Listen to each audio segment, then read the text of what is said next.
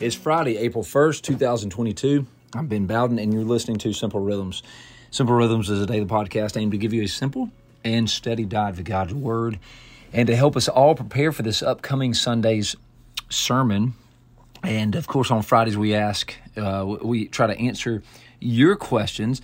And this is actually not your question. This is just a question that I get a lot.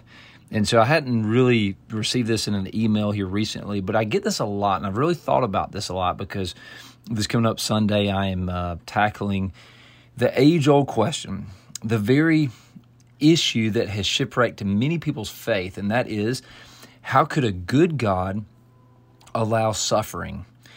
And so there's so many ways that I can take that. Of course, huge books have been written about this. Volumes of books have been written about this issue. And we need to tap into all of these things.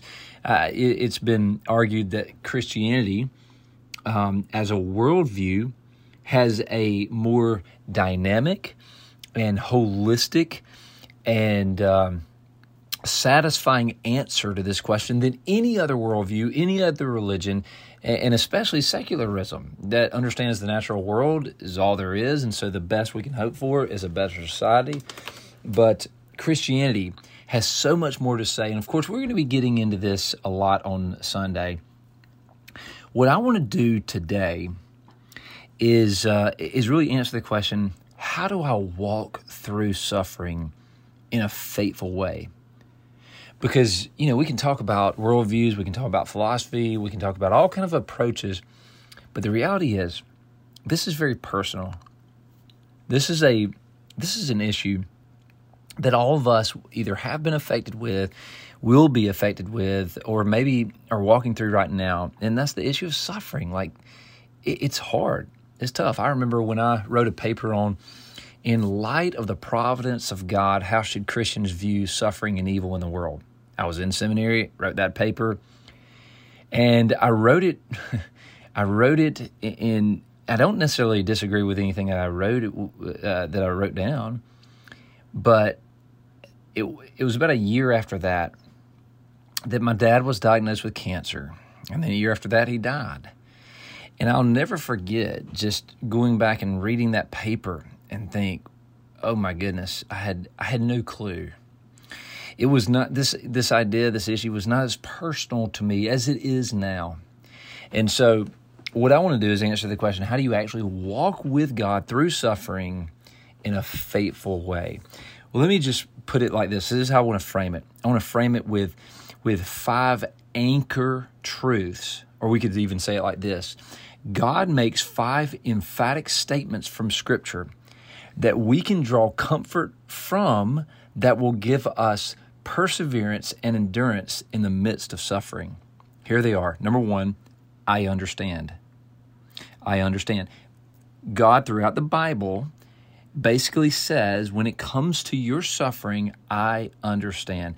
Every Christmas we read Isaiah 9, and it says these, things about the coming Messiah. And it says that his name shall be called Wonderful Counselor. Now, that phrase is very interesting because we have to ask the question, what makes a counselor wonderful? Well, is it not someone who walks through that? In other words, if you ask me to give you insight or advice on childbearing, I could tell you some things that, like Lindsay, my wife, has told me, but I wouldn't be able to say, listen, I know how you feel. I've been there, done that. I can't say that. I could give you some advice based on a book or based on what Lindsay has said, but Lindsay could really give you some insight because she's done it. She's walked that path before. In the same way, when I counsel people who are going through such awful times because they've lost a child and they're dealing with that kind of suffering, you know what, I can point them to Scriptures and I can pray with them. But I can't say I've walked that path before, but someone who has walked that path, they wouldn't just be a counselor. They would be a wonderful counselor. They would be able to say, I know how you feel. I've walked that path. When Jesus, when we look to him, we're reminded, as Hebrews 4 says, he was tempted in every way, just as we are. So we don't have a high priest who is unsympathetic, but one who is sympathetic because he was tempted in every way. He suffered. He was crushed for our iniquities. He was in anguish to the point, as Luke 24 says, that he sweated drops of blood in the Garden of Gethsemane. And 1 Peter 3:18 says, Christ also suffered once for sins, the righteous for the unrighteous, that he might bring us to God. So we know one emphatic statement that we can draw comfort from, and that is, I understand. God is basically saying through the biblical storyline is that I understand when it comes to your suffering. Number 2, I am with you. This is what the Bible says over and over. God says to his people in the Old Testament, fear not, for I am with you. Don't be dismayed, he says in Isaiah. He says, I will never leave you, to Joshua. I'll never leave you. I'll never forsake you. I am with you. And of course, Emmanuel means God with us. Like the old hymn says, when through the deep waters I call thee to go, the rivers of sorrow shall not overflow, for I will be with thee, thy troubles to bless, and sanctify to thee thy deepest distress. So remember, dear struggler, when you walk through suffering, when you walk through hardship, God is with you. Number 3, I love you. All right, so again, we're looking at emphatic statements that God makes through Scripture that we can draw comfort from to help us endure in the midst of our suffering.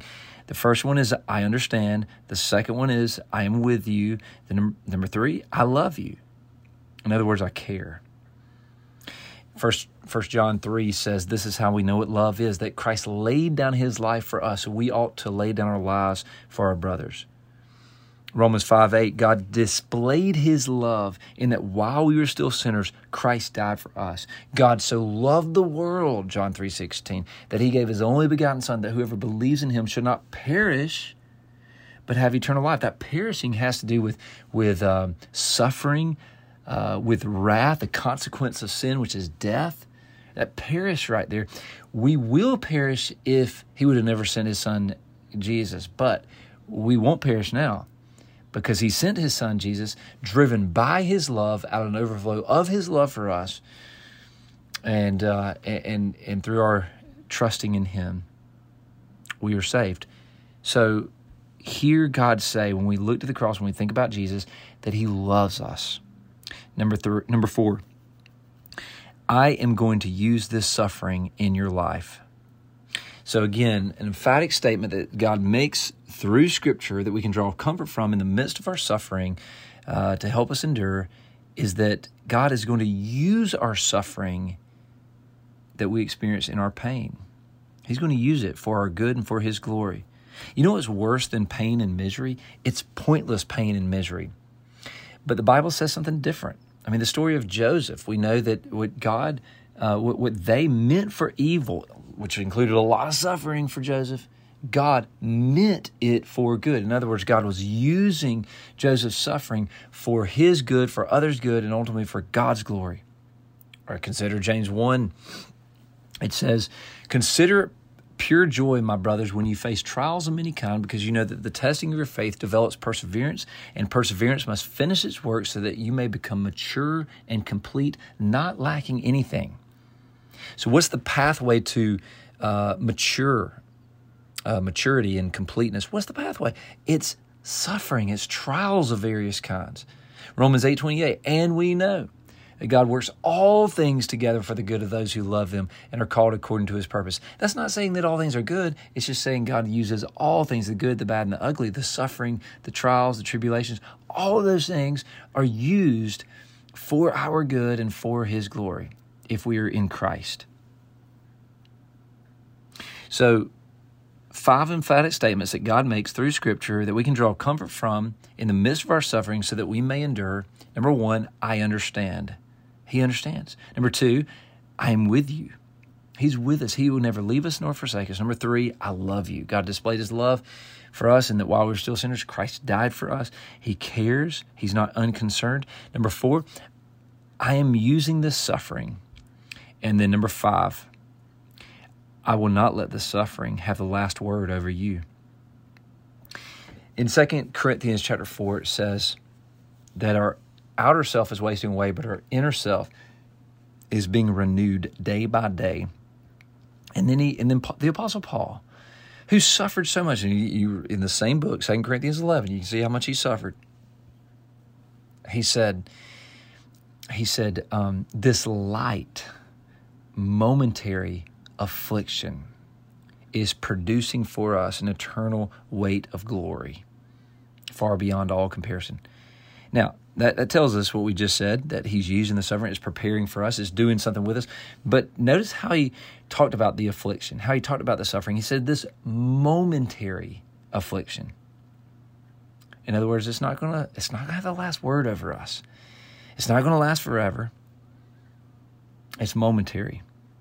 And so he goes on to say, so we fix our eyes not on what is seen, but what is unseen. For what is seen is temporary. What is unseen is eternal. Remember these 5 statements. I understand. I am with you. I love you. I'm using this suffering, and I will not let this suffering have the last word over you. Remember that God has pretty much said these things through Scripture, and they all come to a climax in the cross and the resurrection. That's God's emphatic way of saying all 5 of these truths to you, dear Christian. If you trust in Christ, this is real reality for you. And so as you suffer, endure until the end by holding on and standing firm on these truths. And in so doing, lift high the name of Jesus in all the earth. I've been Bowden, and we will meet again next time on Simple Rhythms.